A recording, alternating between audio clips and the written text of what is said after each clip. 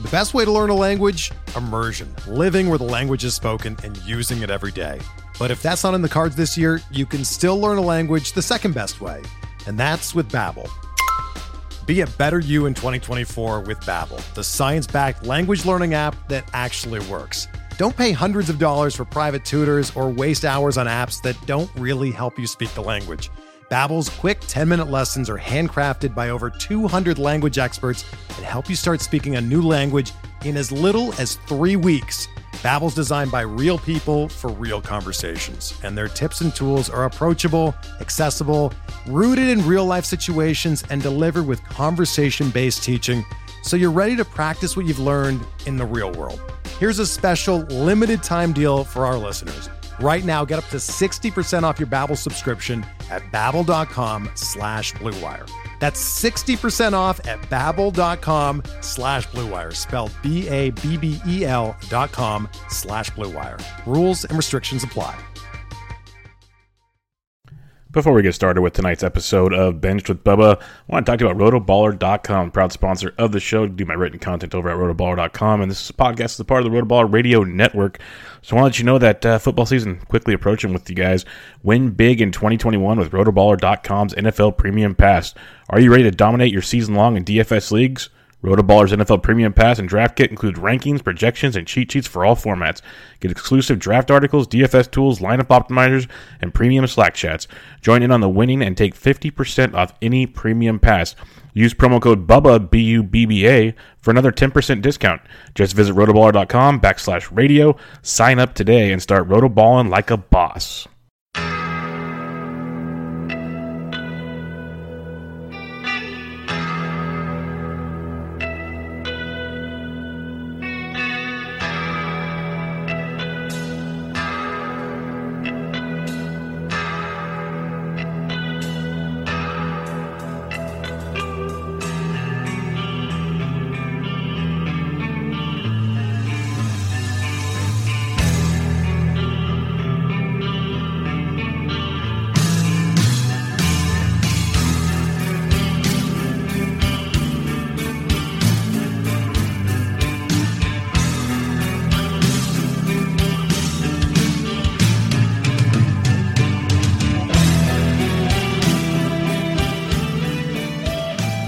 And welcome back, everybody, to another episode of Bubba and the Bat Flip, episode 100 of Bubba and the Bat Flip. So quite the night we have here. It's going to be a fun one. We continue our recapping our FPAS draft and hold draft, starting with round 7. See how far it takes us in our open discussions like last week. It kind of was kind of by the seat of our pants, but it worked out pretty well. So we're going to keep going with that route and see where it goes. You can check me out on Twitter at BDintric, and my co-host, as always, for all 100 episodes on Twitter at BatFlipCrazy. Toby, how we doing, man? Wow, Bubba, I totally forgot it was episode 100. So such is life in the off season, right? You just there's these huge milestones. Just it's been fantastic. I also want to say that every single time you say welcome everybody, I want to say like welcome everybody to the Wild Wild West. You know, I want to do the Tupac. That's untouchable like Elliot does. No, there you go. That's one of my. Come here for the fantasy football talk. Stay fancy for baseball talk. Baseball. Us rhyming. Yeah, no. Everybody makes fun of me because, especially when I worked out during college, I worked in cornfields for a research company for drought tolerant corn, and college kids they made you do the hard work because. I don't know if anybody's been in a cornfield, but when it's 100-something degrees and they're watering, it's humid inside those fields. So, I lost a lot of weight that summer. And they had us out there doing those trials. And that's when the old school iPods, like I found it the other day, the old school big iPods. With those were new. So I had one of those, like back pocket. And that was like when 50 Cent was big. I had them. I had like all these guys on there. And all the Hispanic field workers would look at me and just be laughing the entire time because I thought I'd be by myself out there, and I'd be like rapping out loud, and they'd be making fun of me, going, "The big white guy over here." And so, that's where it all started. So now karaoke, they expect me to do stuff. It's entertaining. Nice. It's fun stuff. Well, once a podcast, you're going to get a Bubba karaoke, for sure. You guys choose the song. As long as we do karaoke, because it won't be pretty, but it'll be better than any. I found out doing with another show I do with Scott Bogman that I can't do voices very well, like nationalities. Like I can't do an Irish accent, a British accent. I am horrible. Like in my head, they sound beautiful. Apparently, out loud, not at all. So well, I'm sure they're beautiful one way or the other. Everything, as long as it's beautiful to me, right? Isn't that what they say? So for sure, that's all that matters. But, isn't that what Bubba and the Backflip is all about? I mean, it's just about embracing the you that are beautiful. Yes, exactly. Everything that's beautiful is what Bubba and the Backflip is all about. But what is beautiful is we left off in round 6, and recapping things for the listeners, I guess we could say pitching was a little crazy. Relief pitching was very crazy. Steals were going pretty popular, I guess you could say. Was there anything else we should recap real briefly before we get kicking on the next part of the draft? I don't think so. I think we covered a lot in the last show, but I think those are the major points. If you're just hopping in the middle of the draft, I suggest you go back to episode 99 and listen to that, and then hop in with us here in 100, because really it was quite a fun show. I felt like 99 last time, just getting the juices flowing in the draft season, is always nice. So yeah, there's really no set to what we're doing here. It's just kind of, we're going to go through the draft, talk about our picks, talk about some picks that stood out, talk about picks we might be able to read on the draft board, because I can't wait till sometime in November when we actually get to look at it on a computer and we can actually see what's going on, because it's not the easiest thing. So bear with us, people. Like Toby, he quote tweeted my tweet of the picture. That's what we're using. And as you guys can see, what we see, it's not great. But that's what we were dealt, the hand we were dealt. So starting off round 7 in this draft went Rogers, Buxton, Melanson. We get more closers starting to fly off the board here. I can't read that one. Conforto? That's Conforto? No, that's not Conforto, is it? No, it's a gray color. It's a catcher. Contreras. Wilson Contreras. Yeah, I only because it was gray, I could figure that out. Oh man, this is a fun game. Yeah, Trent Grisham cannot figure out the next one. Tommy Edman, I think. Tommy Edman, there you go. Tyler Mahle, Ian Anderson, and then I took as my third pitcher in round 7, my SP3.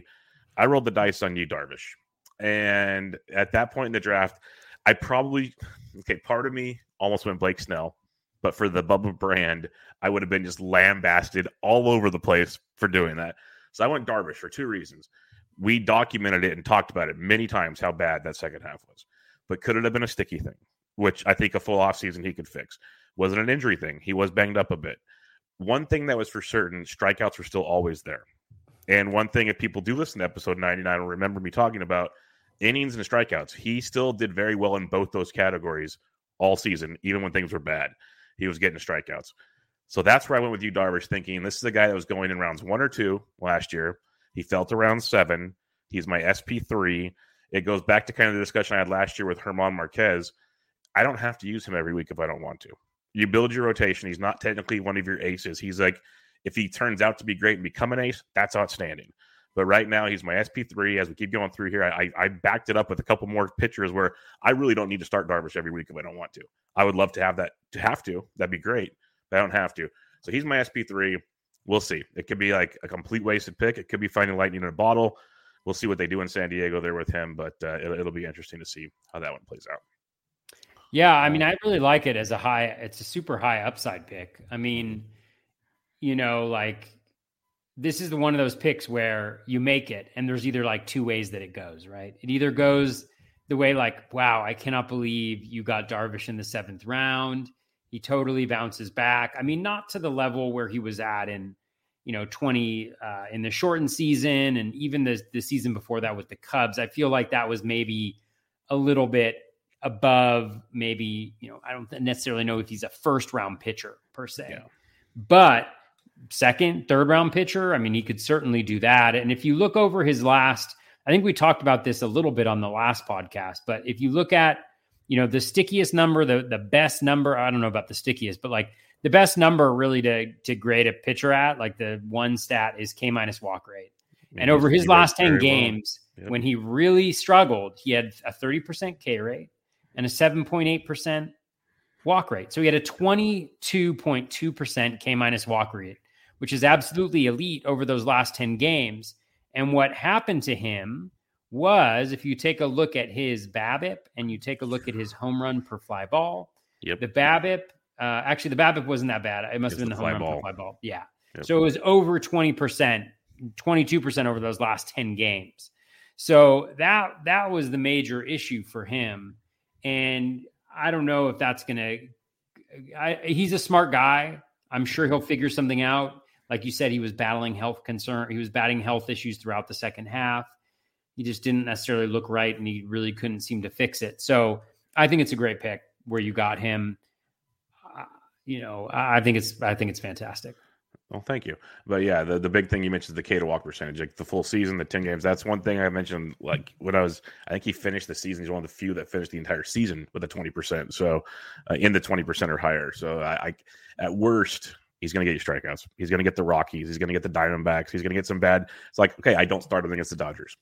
Okay, you don't start a lot of guys against the Dodgers. That's just the way it's going to go. But you get those other matchups and everything, and you can piece it together. So that was my philosophy on that as my SP3. After I took Darvish, where did I go? We went Jonathan India, and then you grabbed a closer and Will Smith. I did. My second closer. Can you believe that, Bubba? What am I thinking? I just want to comment. I really like the Jonathan India pick as well. I mean, it's earlier, I think, than and Bubba, you're frozen. Just so I don't know if you can. Bubba's just frozen, guys. So I'm just going to try to roll with this. I like the Jonathan India pick a lot. Simeone, drafted India. You guys just kept saying we're good. I can hear you. We're good. We're caught up. I can hear you. Yeah, I can hear you. Okay, yeah. Cool. Okay, great. India, yeah, I mean, I just really like a lot what he did. He brings the power speed combo, 21 home runs, 12 stolen bases. He got better, it seemed like, as the season progressed. Once they put him in the leadoff role, which I'm assuming he'll maintain, he was just absolutely lights out. So I really like that pick a lot. It's going to be interesting to see where he falls in drafts. I was hoping to get him coming around the next time. But clearly that did not work at all. I'm just pulling up his rolling average. Yeah. So for India, his contact surge, he had a 92% in zone contact rate over his last 40 games. So he was seeing the ball really well, making a ton of contact. The hard hit rate's not great. The ground ball rate was also down. His O swing is solid. He's got all the skills. He's got everything he needs. Obviously you worry about like the quote unquote sophomore slump, but I don't see anything in the profile that really worries me. So I really do like India.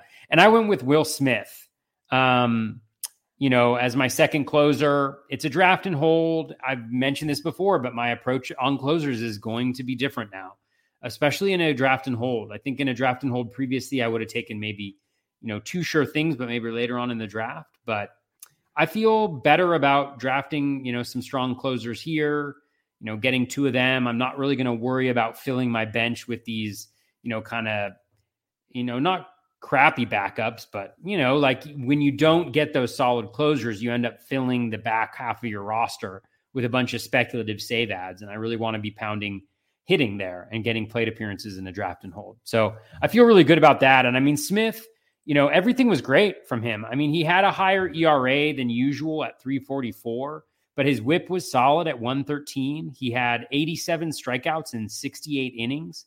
37 saves. He's on an obviously very good Braves team.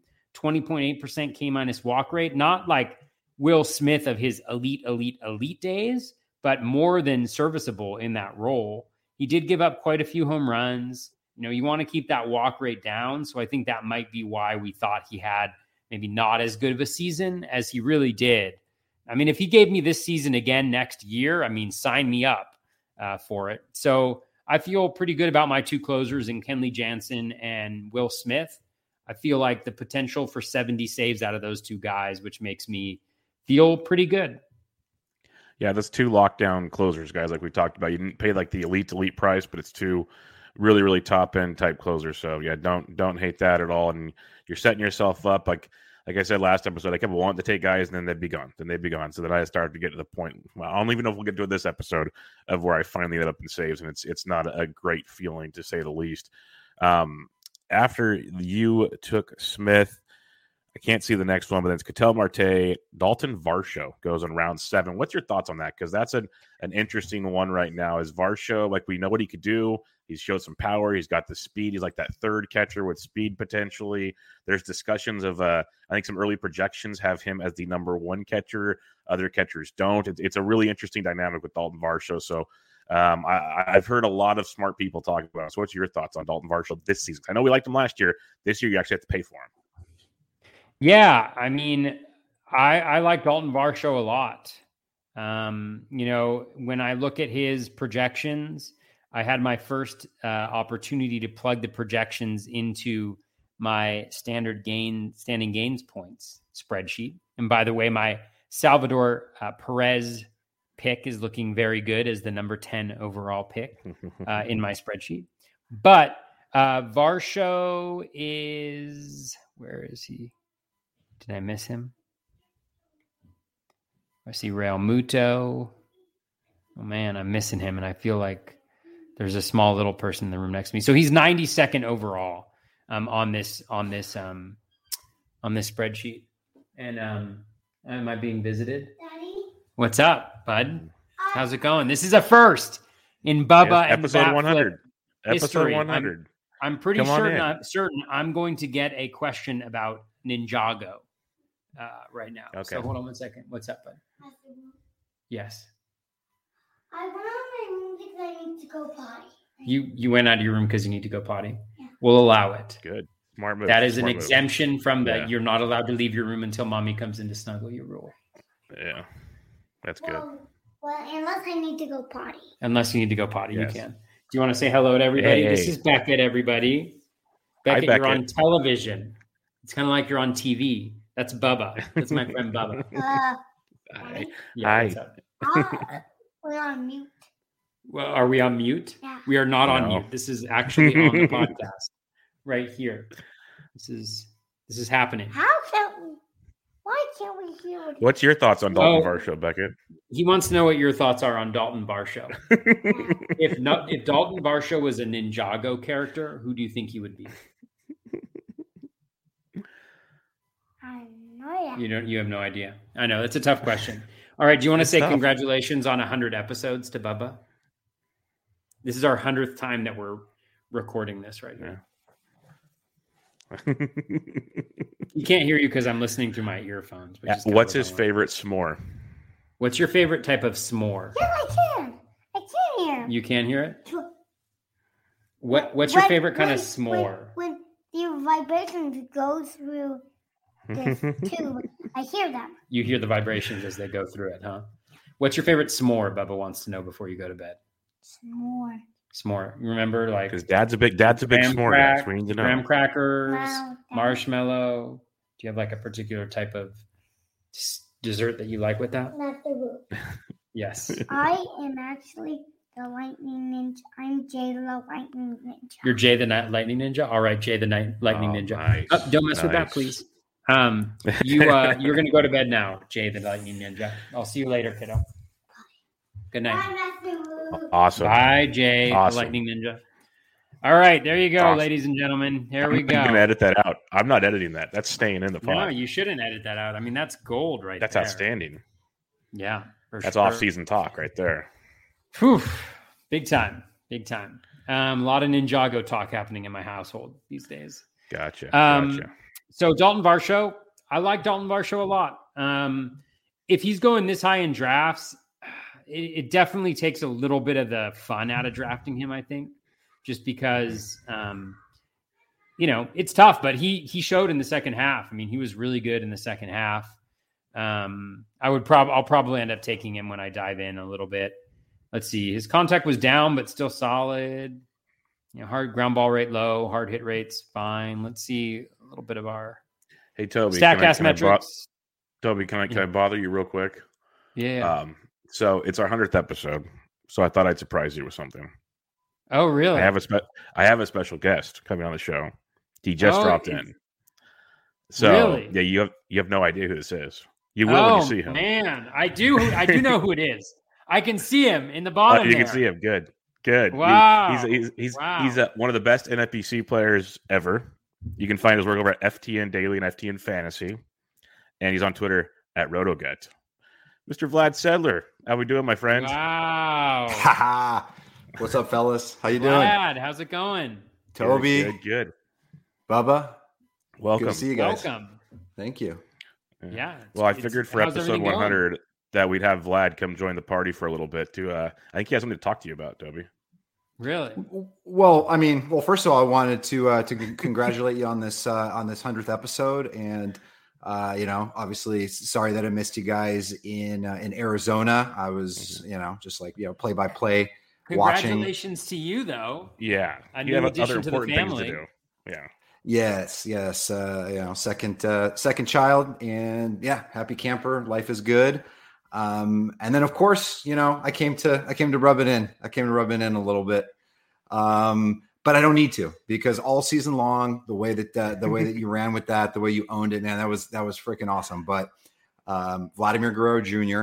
and I came to collect on our draft champions bet too. Oh yeah. I owe you, because I chose, ladies and gentlemen, I chose George Springer over Vlad Jr. I don't know who on earth would ever have done that. I would say probably at that point 78% of people, because at the time Springer was higher ADP. I think we maybe did this late February, early March, and at the time, Springer was going to be leading off top 50. Could have been a different story if he hadn't got injured. Yeah, but I mean, there was only one Vlad Jr. season, regardless of what he had done. Even looking at projections for next year, Vlad Jr. is a top 10 player, which is just amazing to me. So kudos to you on getting that right. And I owe you a draft champions. I owe you a draft champions entry. This is gonna be good. I'm gonna wait. And you beat me, I think, in an OC and a draft champions this year. So yeah, but you know how it is. You're kind, but it's I'm probably looking up at you in our main event standings, I think, right? Yeah, maybe we'll see. It was a You forgettable guys have to season. be in the same draft. You guys have to be in the same draft champions. The one you put them in, or is it just whatever? I don't know. That's a good question. I don't think I don't know. I think it might be more fun. I think Toby and I might be trying to avoid each other a little bit more this year. Or at least I think that's a good idea. The last 2 years we've done a bad job of it. Yeah. Although I think I accepted an invitation to the OC that you put out. So that's probably my own fault. Well, the other issue is we're both West Coast guys, and there's only, we have kids. There are only certain times that we can make a draft. So, we're like, oh, it's only you can do this time. Only I can do this time. What choice do we have? We got a draft. Hopefully we end up on opposite sides. Hopefully I don't snipe your pitcher of choice in the first or second rounds and go from there. Yeah, for sure. Well, if we do end up in the same draft, I have to draft George Springer in the first round, and you can draft Vlad Jr. in the first round. And then that'll just be like, we'll see how it goes from there. That sounds good. Good. By the way, what else is going on these days, Vlad? Well, I was going to ask you guys on Vlad Guerrero, you were talking about projections, possibility of where's he at with stolen bases? Is there any opportunity for him to bump that up? Or, what are we looking at to really make him sparkle in that first round? I mean, the projections have him actually with 4. I know Rob Silver's already excited because he's stealing. Yeah. He's already training in the Dominican, so Rob's excited. I saw that. Best shape of his life already, but could he possibly be in the best shape of his life after last spring when he was truly in the best shape of his life? I don't know. Yeah. I mean, he stopped eating grandma's arepas and other fatty foods, and just really, honestly, no joke. You guys know how it is in fantasy. You've got robots like Phil who just, they just dominate. They trust their numbers and their spreadsheets. My moniker is the gut and everything, but I think a lot of people know that a lot of my analysis and everything is statistically based. It's not just like, oh, I'm feeling this, I'm feeling that. But there's always exceptions to that. And I feel like, Guerrero was one of those guys. One of the things, and I don't know if I recall telling you guys this, that really stuck out to me, were some of those preseason quotes where, for me, it just seemed like something clicked for the guy where, all these years he hadn't had that, hadn't reached that success. He's had that pedigree with his father. And there was a quote in addition to his losing weight, and it was about how, Acuna Jr. and Tatis, like all these guys, how they're dominating.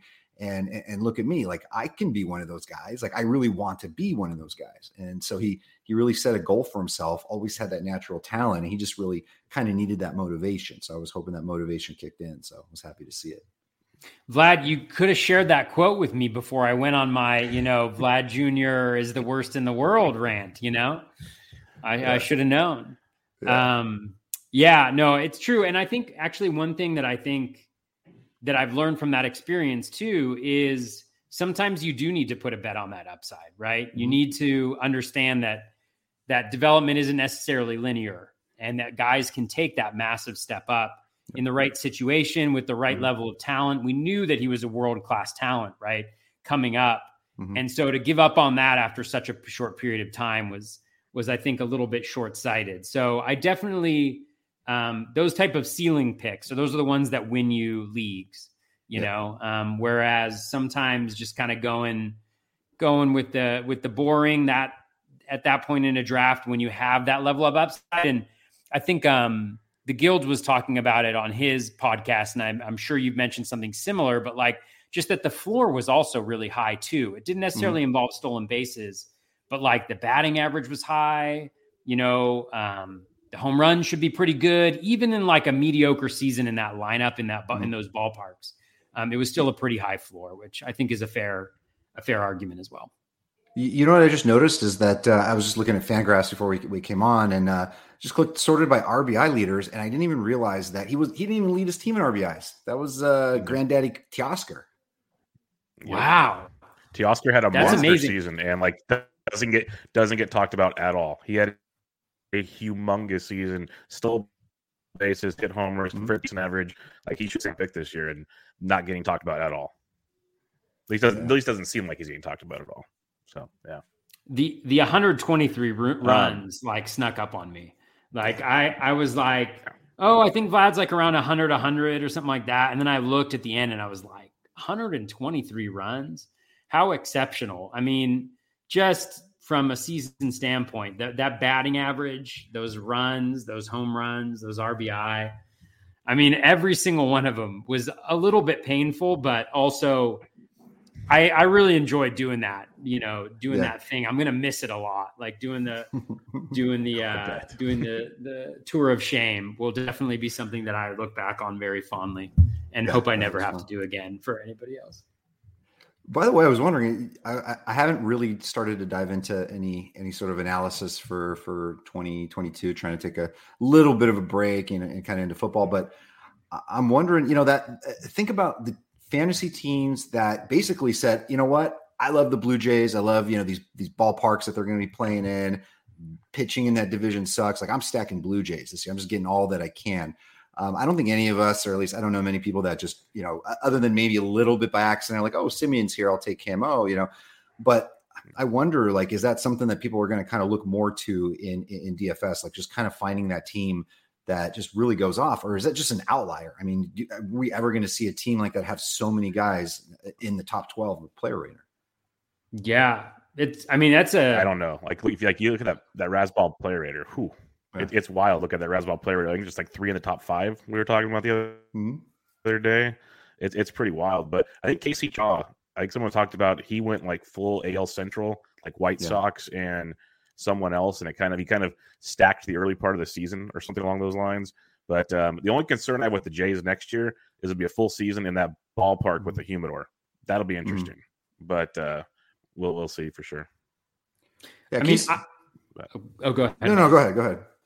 I was just going to say, I could see it with the White Sox next year, actually. I mean, to Bubba's point about Casey Shaw doing it this year, Eloy's going to be a little, he was 3rd rounder last year. He's going to fall back a little bit because of the injuries. You obviously have Luis Robert, who, is going to be a 2nd rounder probably, if not back into the 1st rounder. You have Tim Anderson, as well. You have Yasmani Grandal, who you can get a little bit later on in drafts. So, and I'm sure I'm forgetting at least a few guys in there. So maybe there's an option there. And I think the AL Central is going to be still going to be pretty weak. So don't forget 4th rounder Gavin Sheets. Oh, how could you forget Gavin Sheets? I can't wait to see how high he goes. And you're meeting Mercedes is that was our DFS DFS darling. Yeah, he was good, man. And you know, also remember was it Yasmani Grandal? Remember everybody dropped him. He was hurt for a while, and then a few of us picked him up in OCs where he was dropped. And I think it was 7 RBIs in his first or second game back, like just a nice little boost to the categories there. Yeah. Oh yeah, he came back with, and he hit for average in the second half too. Yeah, he was unbelievable because he hit like 150 in the first half, and then he carried some of my teams that back end of that year. It was really, really nice to have that on my team for a little bit. You guys see my shirt, by the way? I can't believe I'm wearing this. Oh, man. Yeah. Hey, Ozzie Albies. That's a Bubba draft pick from the draft we're going over right now. This is a funny story. I guess I'm a customer of RotoWire. Obviously love their stuff. And once a year I get like a shirt in the mail. And in August, I just, got this package. I open it and it's this shirt. And this is what's like at the end of August. And I'm like, is this a long con from Kenny there? Like, a preview of the NLCS and lo and behold, it is. And as soon as the series was over, basically, just the other day, I go in the next shirt in my closet. I haven't seen this thing in a month. I open it and there it is. I'm like, okay, I'm going to have to wear it today. So bummer. Well, that's beautiful. He's a very good player, that Ozzie Albies is. Yeah. He's one of those guys. It's a fun discussion.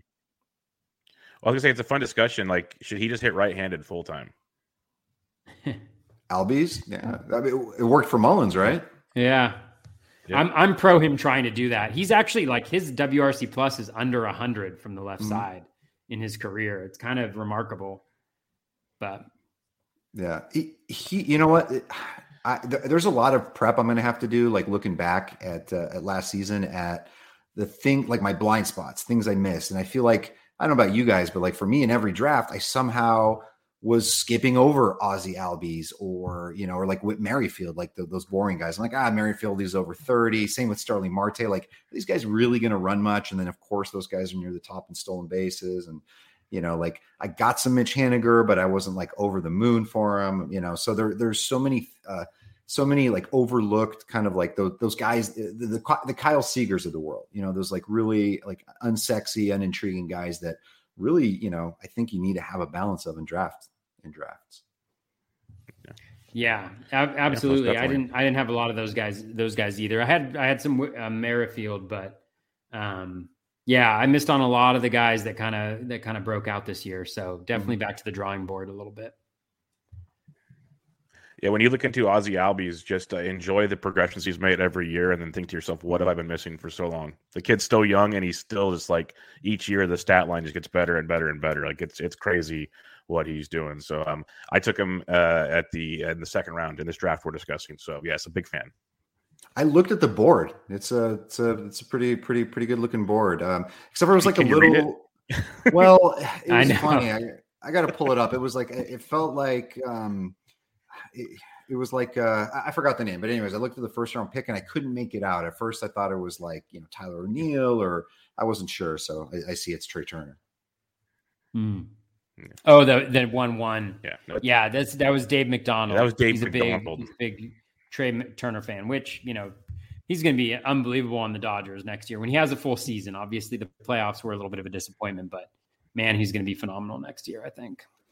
Yeah, a lot of work to do for us. I mean, kind of figuring out that first round. It's a doozy. There's just still so much of it that has to, I think, kind of shape up. Yeah, it's different than. I want to ask you, Vlad, I want to ask Vlad a question real quick. Sorry, I know my internet's goofy right now, so I'm on a delay for you guys. But Vlad, as the Dodger guy, someone asked me on Twitter today, and I actually took Betts in the first round of this draft. Where do you see Betts fitting next year? Is he the leadoff guy? Is he the second hitter?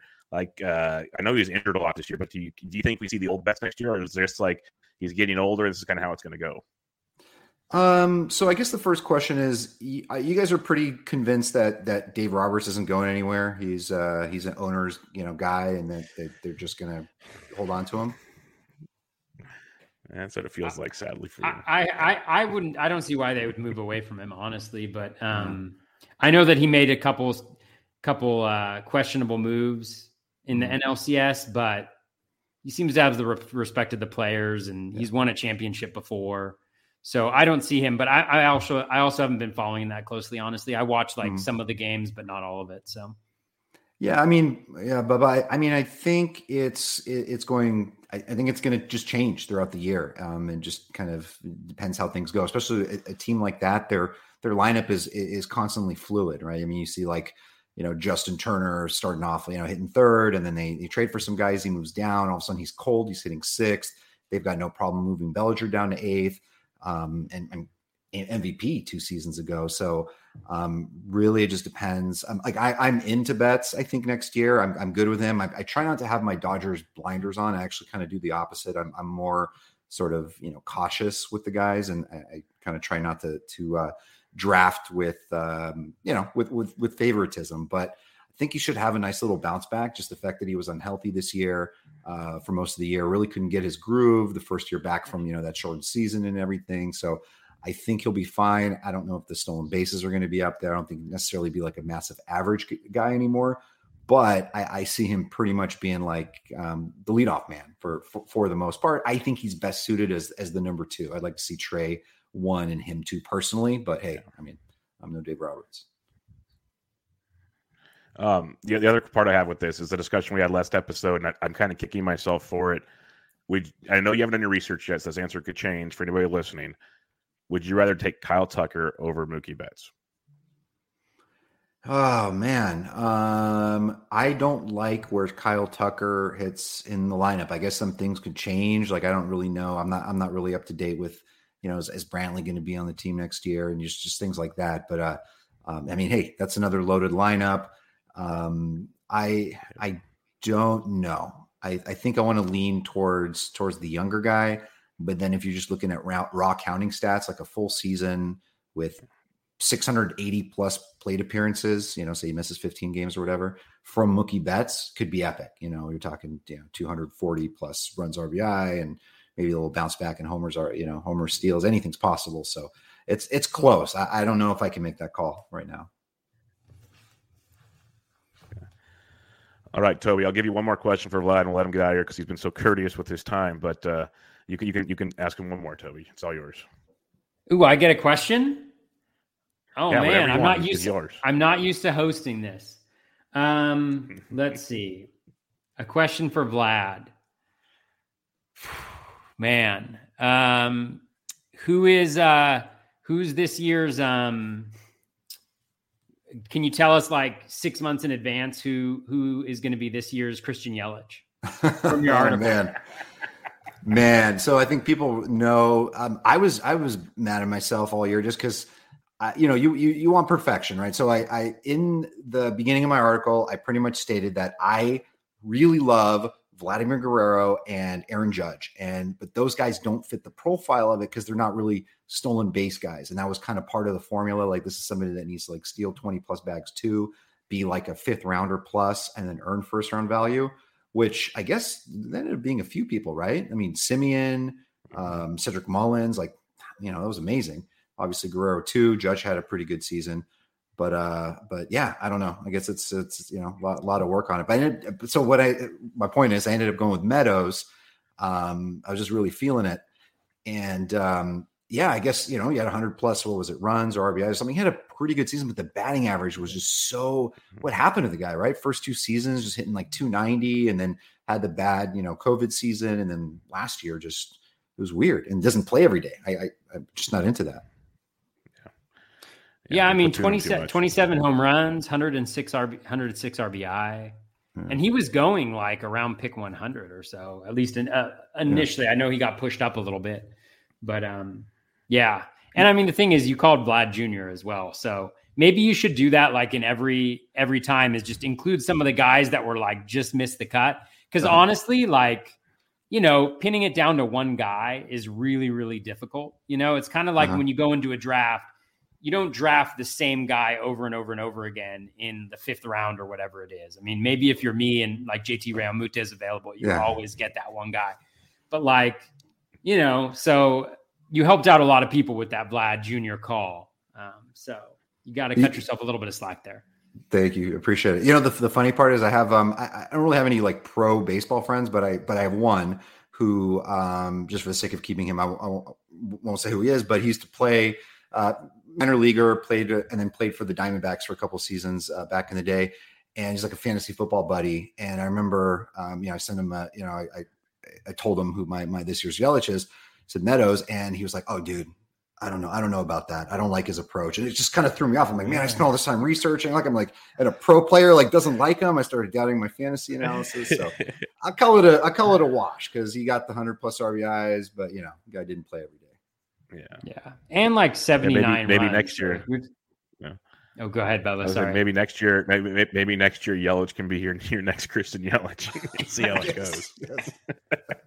Cyclical, baby. Gotta love Fall it. from grace, man. Yeah. Yeah, or Bellinger. I mean, I'm curious. Actually, that's a Bellinger, question that I would have for you is it's too early, but like, what are your thoughts on, that's a better question. Like, what are your thoughts on Bellinger? I mean, turning it on in the playoffs, does he have it figured out enough for you to take a shot at him? He's going to be discounted severely from where he's gone in previous drafts. But at the same time, he's like a tinkerer and, it's up and down. So I'm just curious your approach on a guy like that. Yeah, you guys remember, or Toby, you were there, I think the first year, or maybe it was the year before in Arizona, we got to see Cody Bellinger. It was, we got to see him in Arizona Fall League, and man, I just fell in love with his style and approach, and I was really looking forward to him being on the Dodgers. So I felt, kind of a lot of us that were there watching him were in on him early fantasy wise, and obviously, won the MVP. And it's just such an insane fall from grace. But you see it all the time in baseball, how kind of how things change. So it's the discipline that really, just sort of worries me about him. I don't know. Haven't really thought about where his ADP is. I don't know where he went in your draft. Is he like is he a 5th rounder? Is he an 8th rounder? Let's see what we got. I'm going to look for some, the problem with him is you can't just look for one. You can't just look for purple color on here. Yeah. It's hard. I wish it were easier to see. Yeah. So like, I don't know what to. Here he is. He's in the 6th round. 6th round. 6th round, 7th pick. Got it. Yeah. So I don't know how, again, it's a little early. I don't know how I feel about him yet. Try to put the Dodger blinders to the side. But my question is, did he when did the whole like stoner culture begin for him? I thought it was like a good, Arizona healthy boy, whatever. And now like, I mean, does he really, I guess I'm not up on it. Does he just like smoke weed all the time? Like, where's like the haze from? Where's this come from? I don't know. I mean, some of the memes though are fantastic, just like, and I don't know. I don't actually know if he's ever talked about smoking pot or like what the deal is there. I've never, I don't know. It's a great question. We need to do some investigative journalism here. Yeah, that could explain everything. Like he was just high all season. Yeah, like his post game in the NLDS where he said he was whoever they were facing, he was shoving it up our butt all night. That was his exact quote. Was pretty impressive stuff. Like, it's just like you could tell Cody was not there, just didn't care. Yeah, so, totally. But totally. All right, Vlad, we'll wrap it up there. Thank you. Go ahead and plug what you got going on. I know you got FTN Daily, FTN Fantasy, all that good stuff. But we really appreciate you jumping on for a little bit. Yeah, thank you guys. Dude, it feels so good. Like, especially you're in the mix of football and just the new kid and outside of watching baseball. Like, I'm not really talking about it. I haven't been super engaged. So this is fantastic. I appreciate the opportunity to sit and talk to you guys. Obviously, love your show and big fans of you guys both professionally and personally. So thanks for having me on. FTN Fantasy for baseball, for football. Planning big things over on the FTN baseball side that will be unraveling or unloading or being explained very soon. So, and then draft guide, whole season full of content. Gonna get a good team going, and that's it. So I don't even know who to root for here. Cool. I guess Braves. I guess since I'm wearing the shirt and it's the NL team, so I don't know. But thank you guys for having me. That's the way. Yeah, I appreciate it, Vlad. Thanks for joining us. And this internet delay has us like, who's talking? I wasn't sure. I wasn't sure. I was just like Bubba's new things, like just whatever Toby seeks to up. But I get it now. Yeah. We're so off our game. Bubba normally hosts everything, and like he does a fantastic job. So yeah, I'm just out of my element here. But no, appreciate you hopping on, Vlad. Thank you guys. I appreciate it. We'll see you soon. Thanks so much. Thanks, Vlad. Bye, Vlad. All right, bye. Toby. There we go. Sorry, Bubba. We keep on talking over each other with this. I apologize. Yeah, the internet's been so good for like 2 months now. I haven't had any issues. And tonight of all nights, like, boom, here we go. We're going to do it. We're going to have some fun on episode 100. I had the guests lined up. I'm like, just got to screw this whole thing up. But it worked out. It was fun. We had two special guests tonight. So that was great. Yeah, that was we might not get as far in the draft this time. But yeah. Good. All right, let's continue on. We're in round 8. Let's get through round 10. We'll call the night there, and then next week we'll finish the rest of the draft, and we'll just do the second half of the draft real quick next week. But let's wrap up. We're in round 8 now. You took Will Smith in round 7. We just talked about Varsho, or actually finish your thoughts on Varsho. I had to stop you there because Vlad was coming on, so we were talking Varsho. My one thing with Varsho, real quick. My only concern I'll ask you is we know how good he can be. But Kelly's still there. So how locked into playing time do you think the situation is?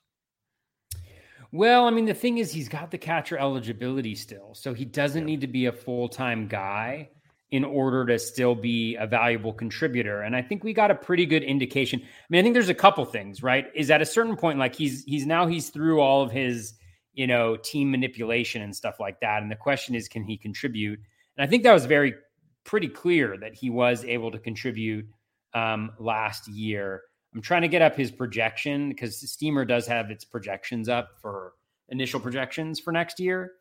But yeah, I mean, he was really good in the second half. So here we go, Varsho. So he's projected for 489 plate appearances, which seems reasonable, right? Even if he's just in a righty-lefty split, he could still get to that. 19 home runs and 8 stolen bases, which honestly, seems a little light to me. From a stolen base perspective, at least, I see a guy who's got pretty solid skills, generally speaking, that there's not a lot of competition on that team, especially for a young guy that they're going to want to get plate appearances now. They're going to want to get him exposure. He can play. He's going to maintain catcher eligibility, I think, for next year, just because he can be that backup. He actually, in some ways, gives them some additional roster flexibility. If you think about it, having a guy who can play the outfield and can play catcher on a regular basis allows you to carry one fewer catcher, maybe. So I think he's going to play a lot. I think he'll be really good. I think he's the type of guy who could he have an exceptional season and really beat out those projections? Absolutely. But if he's in line with where those projections have him right now, then he's going about where he should go. So, yeah. All right. You're trying to read 7 round. Yeah, I'm trying to read one. Round 7 wraps up with Rendon, which is interesting because, I don't know what to expect with Rendon. There's probably just one guy I cross off my list. But round 7 makes it interesting. I'll say that much. The end of round 7. Then it goes Pablo Lopez. Can't tell who the next guy is. Shane McClanahan. That's not Jose Barrios. That is... who is that? I apologize, people. This is getting bad. I'm gonna pass on that one. It's okay. Let's see. I'm gonna try to go in after here. McClanahan. It's bad. It's real bad. But your next pick is a third baseman. This is so funny for people who aren't looking at the draft board. They're like, "What is wrong with you guys? You can't see who you picked." And it's man, it's tough. It's tough. I think that's Barnes. It's Matt Barnes. It was Matt Barnes. Matt Barnes. There you go. Closer Matt Barnes, because they were flying off the boards. That is correct. And then I took he went, and then you took a third baseman. Yeah, I took Alex Bregman here in the 8th round. I think we're in right now. Pick 106 or 116. I can never remember which one it is. But I was actually a little bit torn. I think Bregman here is really good value. We're talking about a guy. Well, I don't know if I should use the word value, but I think potential value, perceived value. Just because this is a guy who was producing top round contributions, as recently as a couple of years ago. There's been some injury history, so he's obviously fallen off. The Astros are going to have a really good lineup. He's going to be in the middle of it, hitting second or third. He's going to score a ton of runs. He'll get RBI. He'll hit enough home runs, 20, 25 home runs. The batting average should also be decently good. And I think, that's the one area where I think my team is a little weak just because it doesn't have any average anchors yet. I picked up Brantley later on to maybe be a little bit of that, although it's a little bit of a sketchy profile at this point with such little power, not really stealing bases. It's pretty empty batting average, but it at least contributes something. So I went with Bregman here. My one concern is obviously the injuries and also the fact that he's really not stealing at all anymore. And so, here being a little maybe light on speed than I'd want to be. I had some questions about going there, but given, what I think he can contribute and the fact that I think he's going to be really solid one way or the other, I was happy with the pick. Yeah, no, I like Bregman in round 8. I was kind of shocked that he fell that far, to be honest. I think, this year is kind of a downer for somebody who's banged up and everything, so I think it's a great pick. I was hoping for the next pick to fall to me, but Simeone took Grandal. Like, if I could have Grandal fall to me in round 8 in this draft, I was be beyond excited. But that did not happen because Michael Simeone is not a friend of mine anymore. But that's just the way that's going to go. But since he took Grandal, it made me change things up, which he did. He made me change things up a lot in this draft, which did not make me happy. I got my 4th pitcher off the board. I just kept going with starting pitchers. I was a big fan of this year, and I think it can keep going in the right direction. And I went with Chris Bassitt, who was absolutely filthy this year, 157 innings and 27 starts, picked up 12 dubs. He was striking guys out at a 25% clip, 18.8% K to walk, which is still pretty darn good. He had that freak injury, of course, which was less than ideal. He took the line drive off his face, but didn't miss that much time because he's a crazy Aussie who just battled back through the whole thing. He missed about a month. 8/17 was the day he got hit. He was back 9/23. He made 2 appearances through 3 innings basically in each start, which is a big plus for me. We saw him get back on the bump. He's already talked about it in interviews, how he feels, how he's ready, like all these things that I'm not worried about him one bit. And as my SP4, I'm beyond excited to have Chris Bassitt on my team going into this year, especially for the fact, he'll be in Oakland still. He's not a free agent until next year. So, yeah, Chris Bassitt as my SP4. I wanted Grandal. Grandal did not fall to me, so Chris Bassitt was my 8th round pick. Yeah, and I love that pick as well. Bassitt is, he's solid. He's really, really solid, and he throws a lot of innings. And there's something about A's pitchers, whether it's that ballpark or whatever it is, just are solid players. Like they're never really like upper echelon, but there's so many solid pitchers that they produce.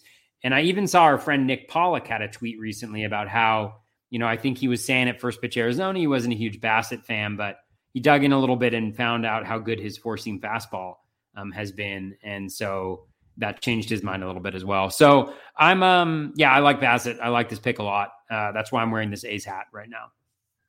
There we go. After that, I went Rizzo, Luis Severino, Schwarber, Winker. I think that can be an interesting pick that'll be discussed a lot this offseason for what he can do. Camilo Doval went in round 8. That helium skyrocketed in a hurry. Not saying it's the wrong pick, but I'm just surprised it went that high. Carlos Rodon towards the end of round 8. Craig Kimbrell, who will be a free agent, or not free agent, but he's most likely to get traded by Chicago. And then Framber Valdez wrapped up round 8. So anything stand out to you? Because these are a lot of very good ball players this year sitting in round 8 still. It felt like a rather deep draft. Yeah, I mean, Rodon's super interesting because he's great if he's healthy and he can maintain his velocity increase. Where he ends up and whether he's able to do that is going to be a major question. So a big kind of boom bust pick there, I think. Outside of that, it's fine. I mean, the thing that I notice is that hitters really thin out pretty quickly, so hitters thin out quickly for sure. Yep. Big time. That's why starting pitchers deep. And that's why also when guys kept taking closers, I just said, screw it. And I take bats basically as where things went. It might backfire tremendously, but we'll wait and see there. Starting off round 9, Jared Walsh. That's a very, very intriguing one as draft season goes on to discuss, because he started out like gangbuster, kind of slowed down, but his end line was still very solid. He's still going to be hitting that middle of the order. So that's an interesting one. Max Muncy in round 9 is another guy. You got Turner, Chris Bryant, Marcus Stroman, big bump for him. I love Marcus Stroman, though. I'm kind of biased. Cronenworth, it's like my round here of guys I love. Nate Eovaldi went right after Cronenworth. Kyle Hendricks, your boy, went right there.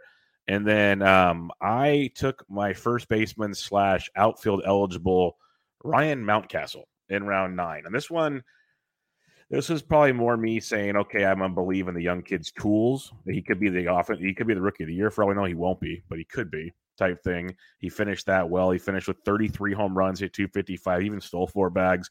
The power was never a big concern for me. It was more the consistency with the average. I'll take 255 in this day and age. I think there's a lot to like there when it comes to Ryan Mountcastle, the barrel rates, the hard hit rates. The max EV is a 114.8. The X stats show he might have been a little lucky, but still overall not too bad. And the fact that he's still super young, going to play half his games in Camden Yards is always a great thing. So I went with Ryan Mountcastle there. It wasn't one I was fully in love with, but looking at the board and looking what first basemans were already gone, looking at a little bit of flexibility still, which could be nice as things go on throughout the season, it didn't make me. That's kind of why I went with Ryan Mountcastle in round 9. Yeah, I really like that pick. Mountcastle, I think, is really solid in that lineup. He's going to be hitting middle of the order. The batting average is decent enough. He obviously has some chase issues, but if you're not in an OBP league, then, as long as he's able to continue to make that quality of contact when he does hit the ball, I think he's going to be really good. So I like that pick a lot for you. And he has the multi-position eligibility, which is also a benefit in the draft and hold. The one guy who's kind of interesting to me. So here, we're going to play a little trivia here. What do you think Jake Cronenworth's final line for the season was? I looked at it like a week ago, but it was surprising that it wasn't as good as I thought, but it was still very good. I'm going to say like 250, 262, and he had like 18 homers or something? 21 home runs, 266. Yeah, you're doing well. Yeah. I want to say like 71 RBIs and like 84 runs scored. 94 runs, 71 RBI, 4 stolen bases. Hit 71 on the dot. Yeah, you did a great job. You did much better than I would have. Honestly, I thought he did a lot better just based on he made the All-Star team and it's a solid enough profile. But at this point in the draft, and this is not to criticize whoever took him because I think it's a solid draft. There's not really any major concerns. I don't think he's a solid pick, but I just don't think he necessarily has the upside. So for instance, a guy who went right after him is Brian Reynolds.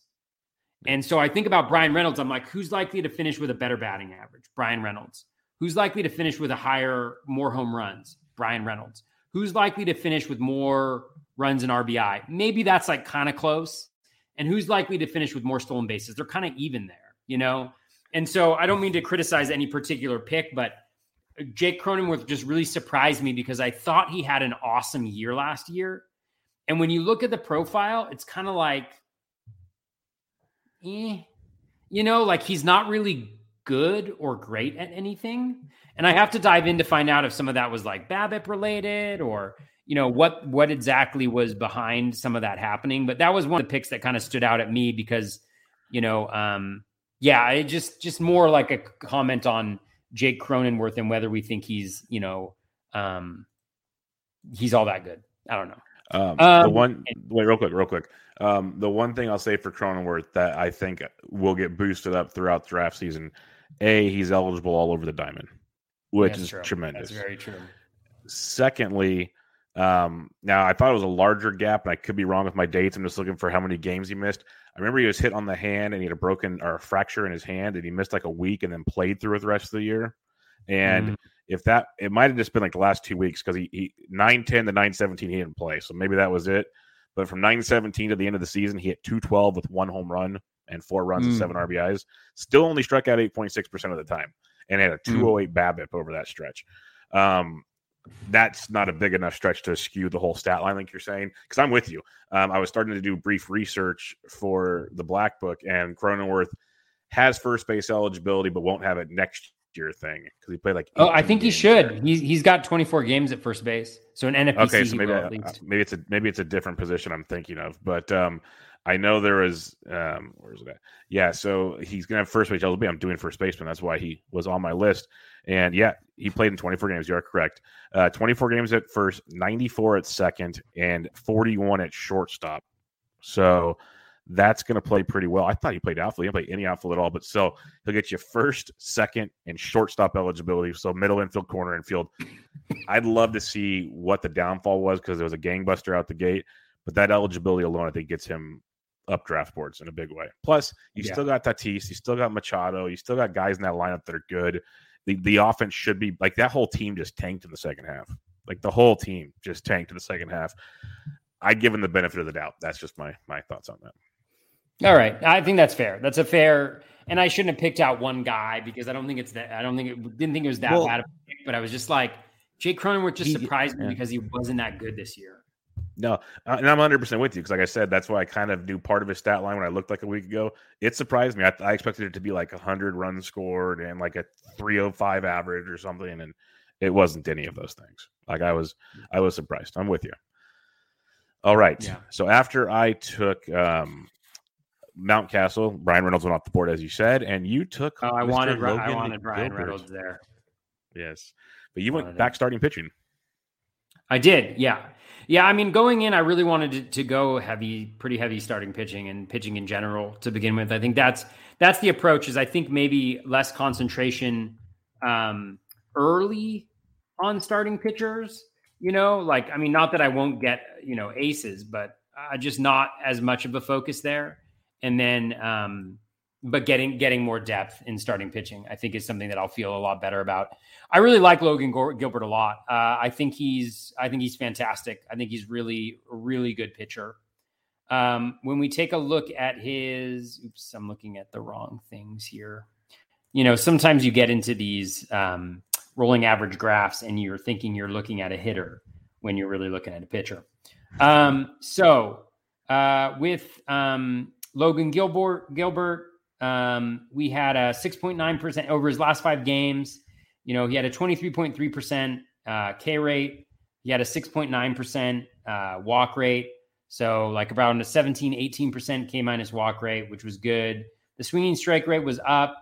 The O swing was decent. The Z contact was really good. It was pretty dominant there. So I'm not doing a very good job of talking about why I think he's really good, but I felt like, when we look at his overall numbers, 117 whip, he's not really walking guys. His K minus walk for the full season, so not those last 5 games, was 19.9%, 12.4% for the full season. O swing above 30, which is nice, more than a K per inning. I really like him a lot. I think he's a really good pitcher, and he's going to be somebody that I want in drafts next year. Yeah, I like Gilbert a lot. I think we saw some big strides from him, so I definitely can get with you on that one. Syndergaard went a couple picks later. Brian Hayes, that's going to be an interesting guy to dig on. Then Justin took Shane Baz at the end of round 9. That's definitely a risk-reward play. I could see that. And then you went Willy Adames, and then the outfield run went wild. Verdugo, Carlson, no, that's not Christian Yelich. Yeah, it's Christian Yelich. Yeah, it's Yelich. Christian Yelich in round 10, right before your pick of Robbie Grossman. I can read it. I grabbed Grossman here. I needed stolen bases. I was a little light on stolen bases. Grossman's he's so solid. He's so solid. Like it just feels like 15-15 will happen. 2020, just like this year, is likely. He's not like over the hill. He runs. He's going to hit leadoff on that team or top of the lineup on that team, which should get theoretically better offensively. The batting average isn't going to be stupendous. Like it's not going to be great from him, but he's just so solid. I just really appreciate him as a player. So he's 32.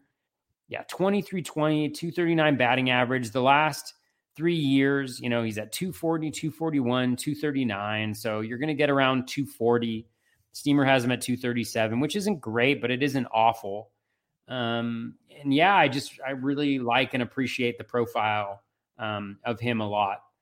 Going here as like a 2020 guy is something that I like a lot. And he's got like really solid skills. Like he walks a ton. He's very patient at the plate. So just thought he was solid contributor, fit well with the team overall. Yeah, I love Robbie Grossman. He fills up all 5 categories, as you mentioned.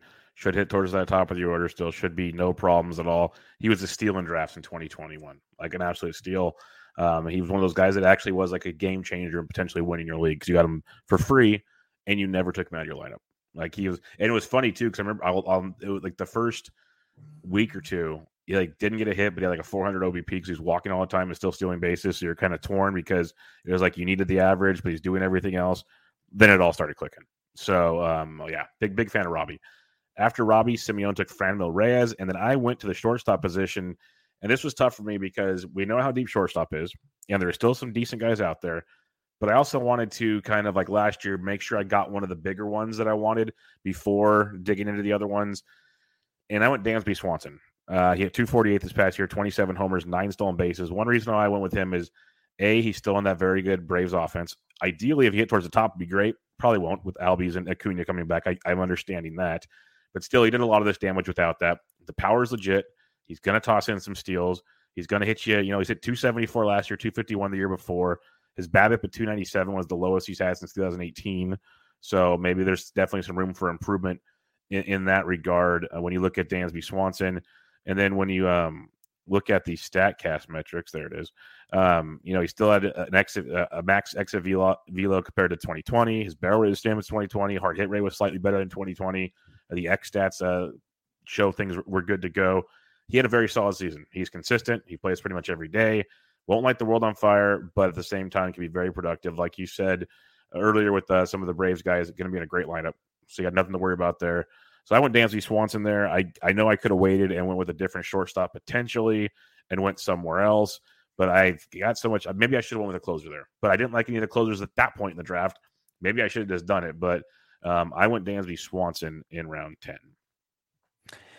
I really like that pick. I think it's super solid. I mean, look at his line, from this past year. I thought he had a really bad year. I know he started off really slowly, but then when you look at the final line, I mean, he hit 248, as you mentioned, with the lowest BABIP of his in a while since he's had the hard hit rates that he's had in the StatCast metrics.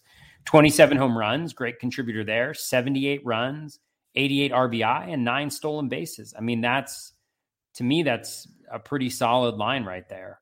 Balanced line, solid, and he was not the player that I think people thought he was maybe going to be. So I still think there's room for upside there as well. Yeah, that's the goal. Rounding out round 10, I believe it was Tony Gonsolin, which I'm kind of surprised he went that early, but maybe I'm misreading that. Mitch Haniger, that's a big one. Lance McCullers will be interesting, especially with the news now that he's injured and not throwing still to this day. Oh, that's Zach Greinke. Oh, Greinke. Okay, well, another guy I wouldn't have drafted. But Haniger, Lance McCullers is going to be this is what happens when you draft early, folks. That's all I'm going to say. This is the tough parts here. Yohan Moncada could be a sneaky one if he. I'm a believer in him still to this day. We'll see. Erod, love that pick. Big Erod fan. And then Alex Kirilloff's another guy that I have a feeling is going to be moving up draft boards once reports of health come out. Because looking at him as well, the dude was mashing baseballs, got the wrist injury, really wasn't the same afterwards. Eventually, had to have surgery. That's why he missed the season. I think he's big things from Kirilloff. I'm a big fan of him. And then CJ Cron and Zach Gallen round out the top 10. So fun round. Any final players here in round 10 that stood out to you? I liked Kirilloff. I was hoping for him later on. The only concern I have is it seems like a persistent wrist issue. I know it was something that sidelined him last year as well, I believe. So just something to be cognizant of, but I think he's a really good hitter, and I think he can contribute a lot in the middle of that lineup playing every day. Zach Gallen is another one. We know how his season started. There's obviously some injury concerns, so it's a little funny to see Dave McDonald take him there. I think Dave might be watching, so hi, Dave. And but I also think like last year we're talking about a guy who was going in the third round, and I haven't done a deep dive on Zach Gallen, but it seems like the D-back season just generally was kind of downhill from the get-go. Yeah. And I think that's a difficult environment to pitch in. So hopefully, maybe they won't be better next year, but hopefully he'll have some health. And I think that could be a nice little pick there in the 10th round. Yeah, it's fun because like CJ Cron's a guy now he's going to be in Coors for sure is interesting. Erod had the big year. Like I said, Yohan Moncada I think is going to get a lot of buzz this offseason, so we could see him jump up. It's going to be really interesting to see because we keep talking about these guys that could potentially jump up, so someone's got to fall, and that'll be the fun part of kind of dissecting the fun names and the kind of guys that shouldn't be there type things as we keep going through the offseason and breaking it down. So next week we will finish up. We'll go through the final 13 rounds a lot quicker because they're not as well. They're important, but not as important. So we can kind of fly through those as well. But we did have a listener question from our buddy Dave Petroziello. He asked, Tommy Edman is interesting. I wasn't a big fan last year, but position and speed need got me to draft him on one team. Same here, Dave. I had him a lot of places. With 30 steals and not terrible in the other categories, he is worth the draft price. In this draft, he looks like he went 99. Someone I think maybe Simeone wrote that he looks to have potential for more power. If it wasn't Simeone, it was Micah, he later found out. If he does have 15 to 20 home run potential, I'll have to look deeper myself. How high can you justify him going? So let's say he's 15, say he's 15-25, Toby. We know for a decent average, leading off for the Cardinals, where would you have Tommy Edman going? Further up. This is one of those things where I didn't have Edman on a ton of teams. I haven't really had a chance to dive in. He's, projected, his steamer projection is 266 with 14 home runs and 25 stolen bases, which puts him, let's see, this is always fun. We get to see where guys are right now before we have a chance to really dive in. Haven't seen him yet. I'm just trying to see where Tommy Edman is on here, right here. Number 94, right after Dalton Varsho. Well, not on the draft board, but in my spreadsheet in terms of valuations. Gotcha. $16 player ranked number 94. So he's going about right. I would say in terms of having more, home run power, I would agree in the sense that, over his career, his home run per fly ball rate has been 8.8%, and it's 6.3% this year. He had 24 barrels this year. When you assume that, about 55, 60% of barrels should be home runs, he's a little short. So I do think that steamer projection, that 266, 14 home runs, 25 stolen bases seems about right to me. Actually, that seems like a really sound projection. So, and with that being the case, I think where he was, where he's drafted, where he's going is totally fine. I think it's a team build question in terms of how much you need stolen bases at that point in draft. And it's nice to have that pocket of stolen bases outside of the front end of the draft. And then also let's see, so he has outfield and second base still. So he's still got that dual position eligibility. He did lose shortstop, but yeah, I think overall it's really solid profile. I can see him going, anywhere from 80 to 100 is a totally reasonable place to snag him, depending on what your team needs. And, he could always get a little bit lucky. He did have 11 home runs and 349 plate appearances in 2019. So if you could get close to replicating that, obviously I think, it was regression was coming for him, but let's say he replicates that and he puts up 18 home runs instead or something of that nature, then that's a pretty incredible line. 18, 25. And yeah. So anyways, that's a long way of saying, yeah, I think it's a really solid pick. I think everything about it seems really solid. Yeah, I took him in a lot of places last year too, Dave, for similar reasons as he mentioned, because he had the flexibility last year, which is huge. And he steals. That's one thing I knew I can get from him was steals. I felt good in homers. As we looked back on last year, I did not do good in homers. He was one of my better home run hitters, which tells you how bad things were. But yeah, I think when people realize how quick steals go in this draft, they're going to move him up the draft board. So I could see him, like you said, getting into the 65, 70-ish range pretty easily. So I think if you want him, you're going to have to go get him type thing and see where that one plays out. But all right, Toby, we'll wrap it up with that one. The internet is I think we have Ryan Roof's question, don't we? Do we want to? I was trying to save that till we're done with the entire draft because. Oh, is it a look back on it? Okay, it's biggest surprises of the draft. So okay, I want to do that one next week. So Ryan, oh man, he even tweeted us. He was like, "We're saving it. We're waiting for it. We're waiting for it." I'm trying to do it justice because I don't want to jump ahead. Sure. We still have the rest of the draft to talk I think that's about, a good and then call. we'll give him the. That's a good we'll call. We're sorry, Ryan. Floor. Yeah. It's called a cliffhanger. right, Bubba? It's called a cliffhanger. You have to keep listening. You have to keep listening. Exactly. We're stringing you along. Like maybe 5 or 6 podcasts from now, we'll actually answer the question, but you have to listen to the whole podcast just to find out whether we episode 200. We will get to it. I promise. For sure. Yes, you can be. You'll be our special guest on it as well, Ryan. Exactly. We'll bring you on, and we'll answer it to your face, and hopefully the internet's better. But we'll wrap it up there. We'll finish next week. So we have a 3-part episode. I feel like it's like a Housewives reunion or something. We have 3 episodes that we're doing for this whole draft. It was a great time, but it's a good exercise in kind of getting the brain rolling for 2022. We'll start talking steamer projections and start doing things here pretty soon. But lots of fun stuff, Toby. Final thoughts as we wrap up episode 100. Well, first of all, thank you to Vlad for being on the show, both Vlad Jr. for his season and Vlad Sedler. It was awesome to have him here for the 100th episode, and just a thank you to you as well, Bubba. It's been a great 100 episodes. Always look forward to it on Tuesday nights, and very enjoyable. Thank you for holding the fort down all the time. And it's been a fantastic 100 years. And thanks to the listeners who have stuck with us throughout, and even new listeners. I got this really well. Actually, I can't actually say it.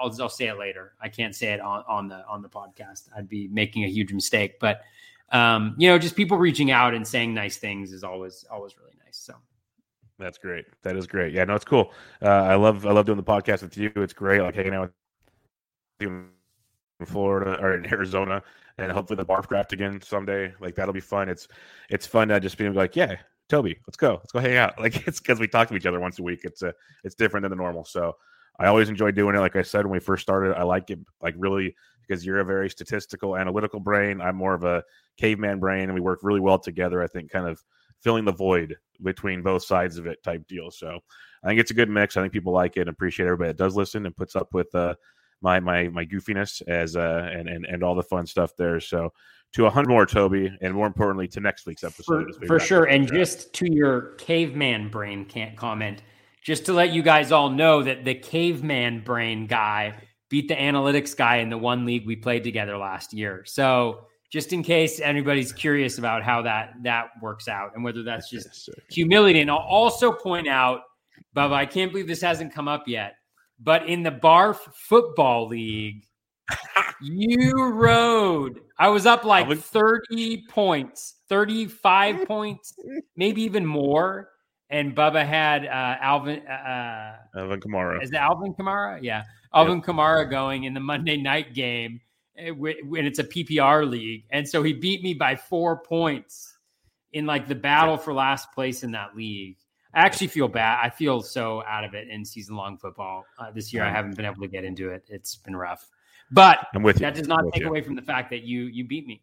You beat me. I appreciate you, but I'm with you. Like most of my season-long football teams are not doing good right now, and so it's been a rough go. So that one, I literally logged in last night. I'm like, hey, Kamara's doing good. I think I got him in a league, and I'm like, oh, look at this. So yeah, miracles happen. I wasn't gonna rub it in because we're both like not gonna make the playoffs, so I wasn't worried about it. But it was just like I kind of felt bad. Like out of all people, it had to be Toby. It couldn't have been like Matty Wood or Howard Bender or somebody. It had to be Toby. Like, come on. But yeah, it's fun. But we'll keep plugging along. We'll keep getting her done. But everybody check out Toby on Twitter @BatFlipCrazy. I'm on Twitter @BDentric. Episode 100 in the books. Catch you guys next week.